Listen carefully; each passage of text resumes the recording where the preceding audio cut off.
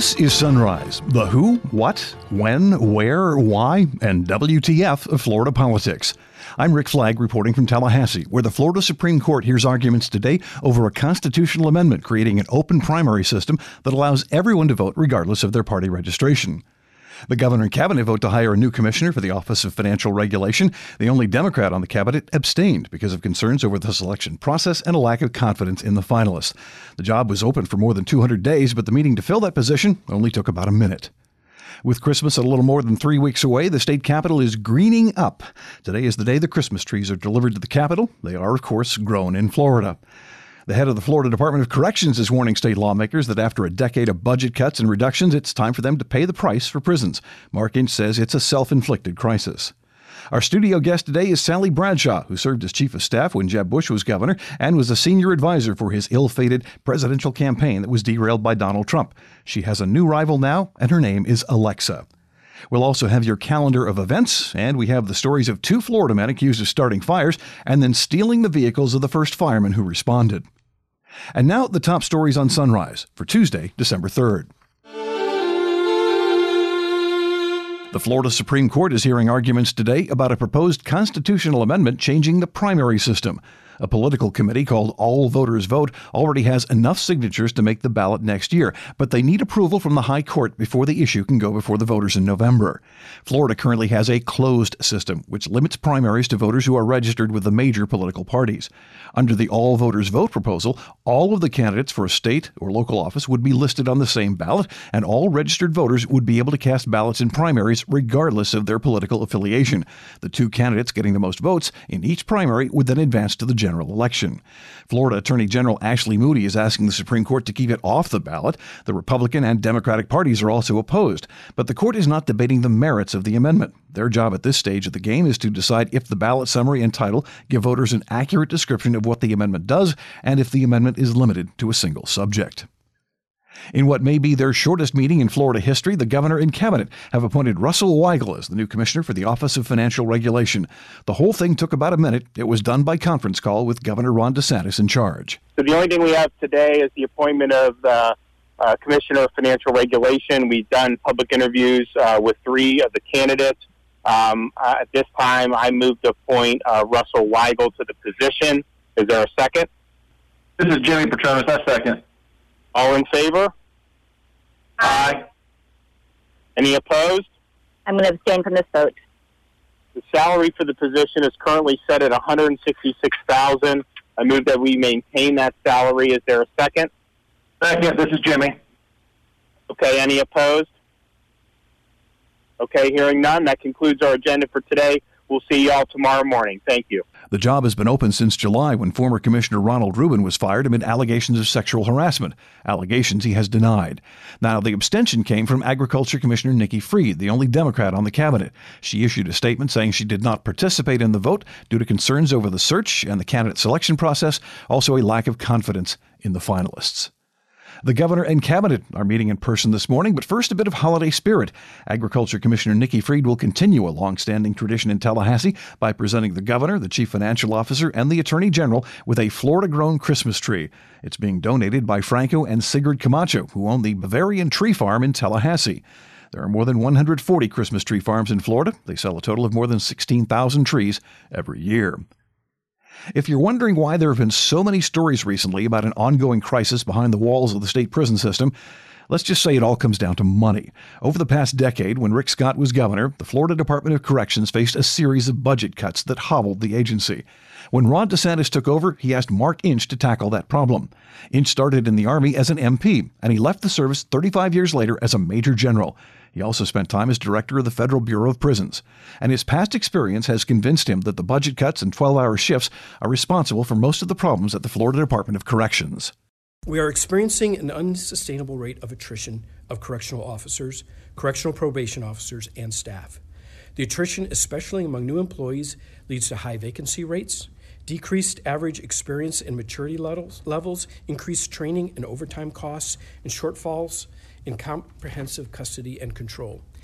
FTC is Florida's largest state agency with nearly 25,000 positions, of which more than 80% are correctional officers and correctional probation officers. The facts are, between fiscal year 2007 and 8 and 2018-19, more than 3,600 positions were eliminated from the department.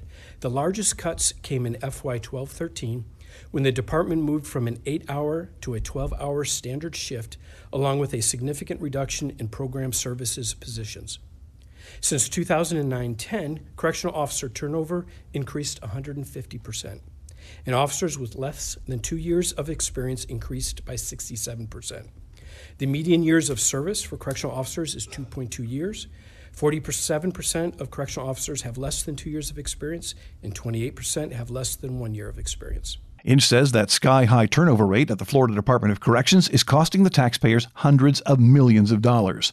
Correctional officer turnover rate was 36% last fiscal year. Each officer we lose costs approximately $36,000.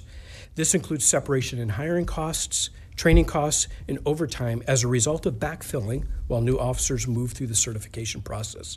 Overall, more than 4,400 correctional officers separated from the department last year at an incurred cost of more than $159 million. The department currently has 3,000 vacancies, with 8 of our prisons having a vacancy rate exceeding 20%. Most concerning to me, 42% of our correctional officers now terminate their employment within 12 months of being hired. And that percentage increases to 57% within 2 years. So corrections is bleeding cash, and it's a self-inflicted wound. Secretary Inch told state lawmakers the decision to switch corrections officers from 8-hour shifts to 12-hour shifts has had a devastating effect on the corrections officers and the inmates. My firmest and most resolute assessment is that the change to 12-hour shifts that occurred in 2012 is not mere correlation with our current staff attrition challenges and related trend lines, but it is on balance with arguably other contributing factors, prime causation. FTC should return to an 8-hour shift. While some staff prefer to stay on 12-hour shifts, for they have adjusted their life patterns over these past 7 years, the negative impact to the agency is undeniable. For correctional officers with less than 7 years experience, 12-hour shifts is all they know. I will work to persuade our officers that the improvement in their personal work-life balance justifies the change for them and their families, as I work to convince you that we cannot revitalize our department without this proposed pilot. I probably won't convince all, but a new generation of officers will be attracted to the change in our environment and will benefit from the veteran leaders of our agency who know from their previous experience as line officers the benefits of the 8, or in our case, the 8.5-hour shift. The Corrections Department has also been rocked by several violent attacks by guards on inmates, most notably at Lake Correctional and Lowell Correctional. But Inch says those are exceptions, not the rule. I acknowledge that some believe that there is a culture of abuse or corruption within the department. One might think that the characters of the movie Cool Hand Luke, which coincidentally is based on a book written by a former Florida inmate named Don Pierce, that describes the corrections profession of today. Having the privilege of serving our state and this agency and interacting with the staff daily, this perception runs so strongly contrary to what I have observed. Florida has led the nation in contributing to the creation of a set of national standards of corrections excellence. And we were one of the first states to receive system-wide accreditation by the American Correctional Association. We still hold that accreditation to this day. The magnitude of what is being done right every day is truly remarkable. Secretary Inch is asking Florida lawmakers to approve a pilot program shifting some of the prisons back to 8.5-hour shifts. The question now is whether the state can afford it, and perhaps more importantly, whether the state can afford not to make the change and continue with the status quo that is failing the officers, the inmates, and the taxpayers of Florida. Next up, we go one-on-one with Sally Bradshaw, who served as Jeb Bush's chief of staff when he was governor. She is now the owner of one of the best independent bookstores in the capital city and is enjoying life away from the Capitol bubble. That's next on Sunrise. We all know that guy who says he knew Trump was going to win long before election night. Had he known about PredictIt, he could have put his money where his mouth was and made a little extra cash in the process. PredictIt is like the stock market for politics. You can buy and sell shares in future events and elections, both foreign and domestic. During the 2018 midterms, PredictIt beat other national pollsters like Nate Silver in election night predictions, and it wasn't even close. It's easy and only costs a few bucks to get started. Sunrise listeners can get a special introductory offer by visiting predictit.org/promo/FLAPOL. Welcome back to the Sunrise Interview. Our guest today is Sally Bradshaw, an old friend, former chief of staff for Governor Jeb Bush, also worked on his campaign the last time around. We won't talk about that right now. But in her post-politics life, she is running one of the best bookstores in town, maybe the best in the state. I just don't get around that much. That's so nice. It's called Midtown Reader in downtown Tallahassee. And Sally, welcome to the show. Thank you for having me, Rick. It's a treat to be here. So what is life like after politics? It's so good. Oh, tell me more. I love that sound. It's so much better. I mean, I loved the years that I spent in the political arena, but after 2016, it was definitely time to do something different. And I had always wanted to work in an independent bookstore. I had a great local bookstore growing up in Mississippi, and I never understood why Tallahassee really did not have that. A two-university town, a great community college system. So I decided it was time to give it a try, and we've now been open 3 years. And you did this at a time when there were stories nationally about bookstores shutting down, about how they were just going out of business. And yet, certain stores have thrived, including yours. They have. Actually, there's been a pretty significant increase in the number of locally owned independent bookstores since 2009, as tracked by the American Booksellers Association, the ABA. But you can directly tie that to bookstores that do more than just sell books. So we sell a lot of books, but we also have a lot of author events. We do a lot of community programming. We partner with a lot of nonprofits. So I think you have to provide a space to convene, a sense of community and experience that is more than just simply a bookstore. I got you. Now, the holiday, of course, is coming up. Anything that's really moving off the shelves right now or something that we should look out for Christmas? Gosh, we have just released our list of staff picks for Christmas. And it depends on what genre you read in, but there are a lot of great books coming out right now. I just read a super mystery by a gal named Ruth Ware for mystery readers out there. She's a British author who writes suspense, and it is terrific. And that's my staff pick for Christmas. So we can show that to anybody who's interested. And then there's some great books coming out in the children's arena. We have Kate DiCamillo, who's a former Floridian, coming in, great middle grade author, won the Newbery Award, and she'll be here this Saturday at Maclay School to do an event. She has a new book coming out in the Raimi Nightingale series, and our friend Craig Pittman has a book coming out after the first of the year about the Florida Panthers. So no lack of great reads. Yeah. And for those of you who don't know, Craig Pittman is a reporter for what used to be the St. Pete Times, is now the Tampa Bay Times, covers the environmental beat, and he is, in fact, the genesis of the whole Florida Man concept. In fact, that I owe him an apology that I did rip that off for my show as well. But Craig has always been watching that. I'm sure he will appreciate that. He is watching the strange stuff, and we'll get him for you on the podcast when he gets up to town in January. But your latest target is a computer voice. Now, when we finish the interview, I'm going to play that spot. But great. You have decided to pick on Alexa. What's going on there? Well, as I said, the way you can successfully sell books in this day and age in a brick and mortar bookstore, I think, is to provide something that artificial intelligence does not. I think certainly people have questioned my sanity, or at least did at the time I opened the bookstore, because Amazon has been such an influence in book world for so many years. And there's a question about whether we can compete with Amazon on pricing. And truth be told, we really can't. We do have sale items. We do try to be competitive, but it's difficult when you're competing with a giant like that. Right. What we can compete on, though, is experience. And we actually have a bookseller named Alexis. That's her real name. That's her real, I was we ask decided that. to have some fun. She's an FSU student, and we met her as an intern when she's from here in Tallahassee, graduate of JP2 High School, and she came to work for us full-time when she started at FSU, and we decided to have fun with the comparison between Alexa and Alexis.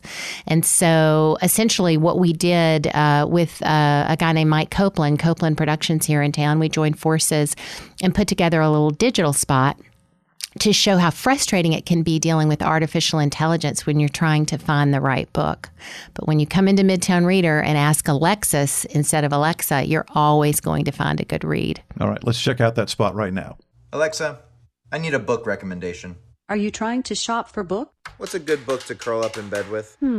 I don't know, but I'm always learning. What's that book with an orange on the cover? Can you recommend a good dystopian novel? It has an orange wearing a sunglasses and a hat. The most read non-fiction books are... Alexa, can you recommend any books on traveling? Number No, one. I didn't say non-fiction. No, that's not what I'm asking. Alexa, you know anything? What's the book with an orange? I have no idea what it's called. Please help me. Yeah, I've actually read that one before. It's right over there. Thank you so much. And what was your name? Alexis. Alexis.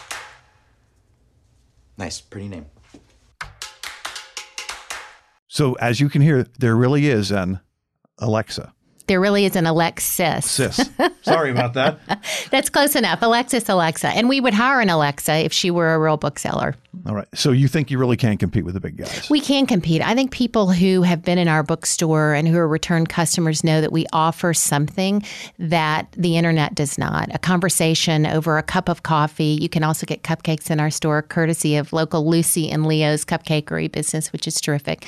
And you can have a conversation on any topic. And our booksellers really are so well read and read in so many different genres that they can always recommend a good read to you. But you might also run into a National Book Award winning author or a Pulitzer Prize winning author or someone like James Patterson, who has been in Tallahassee for us. You never know who you're going to see at Midtown Reader. So we try to provide a sense of community space that differentiates us from artificial intelligence.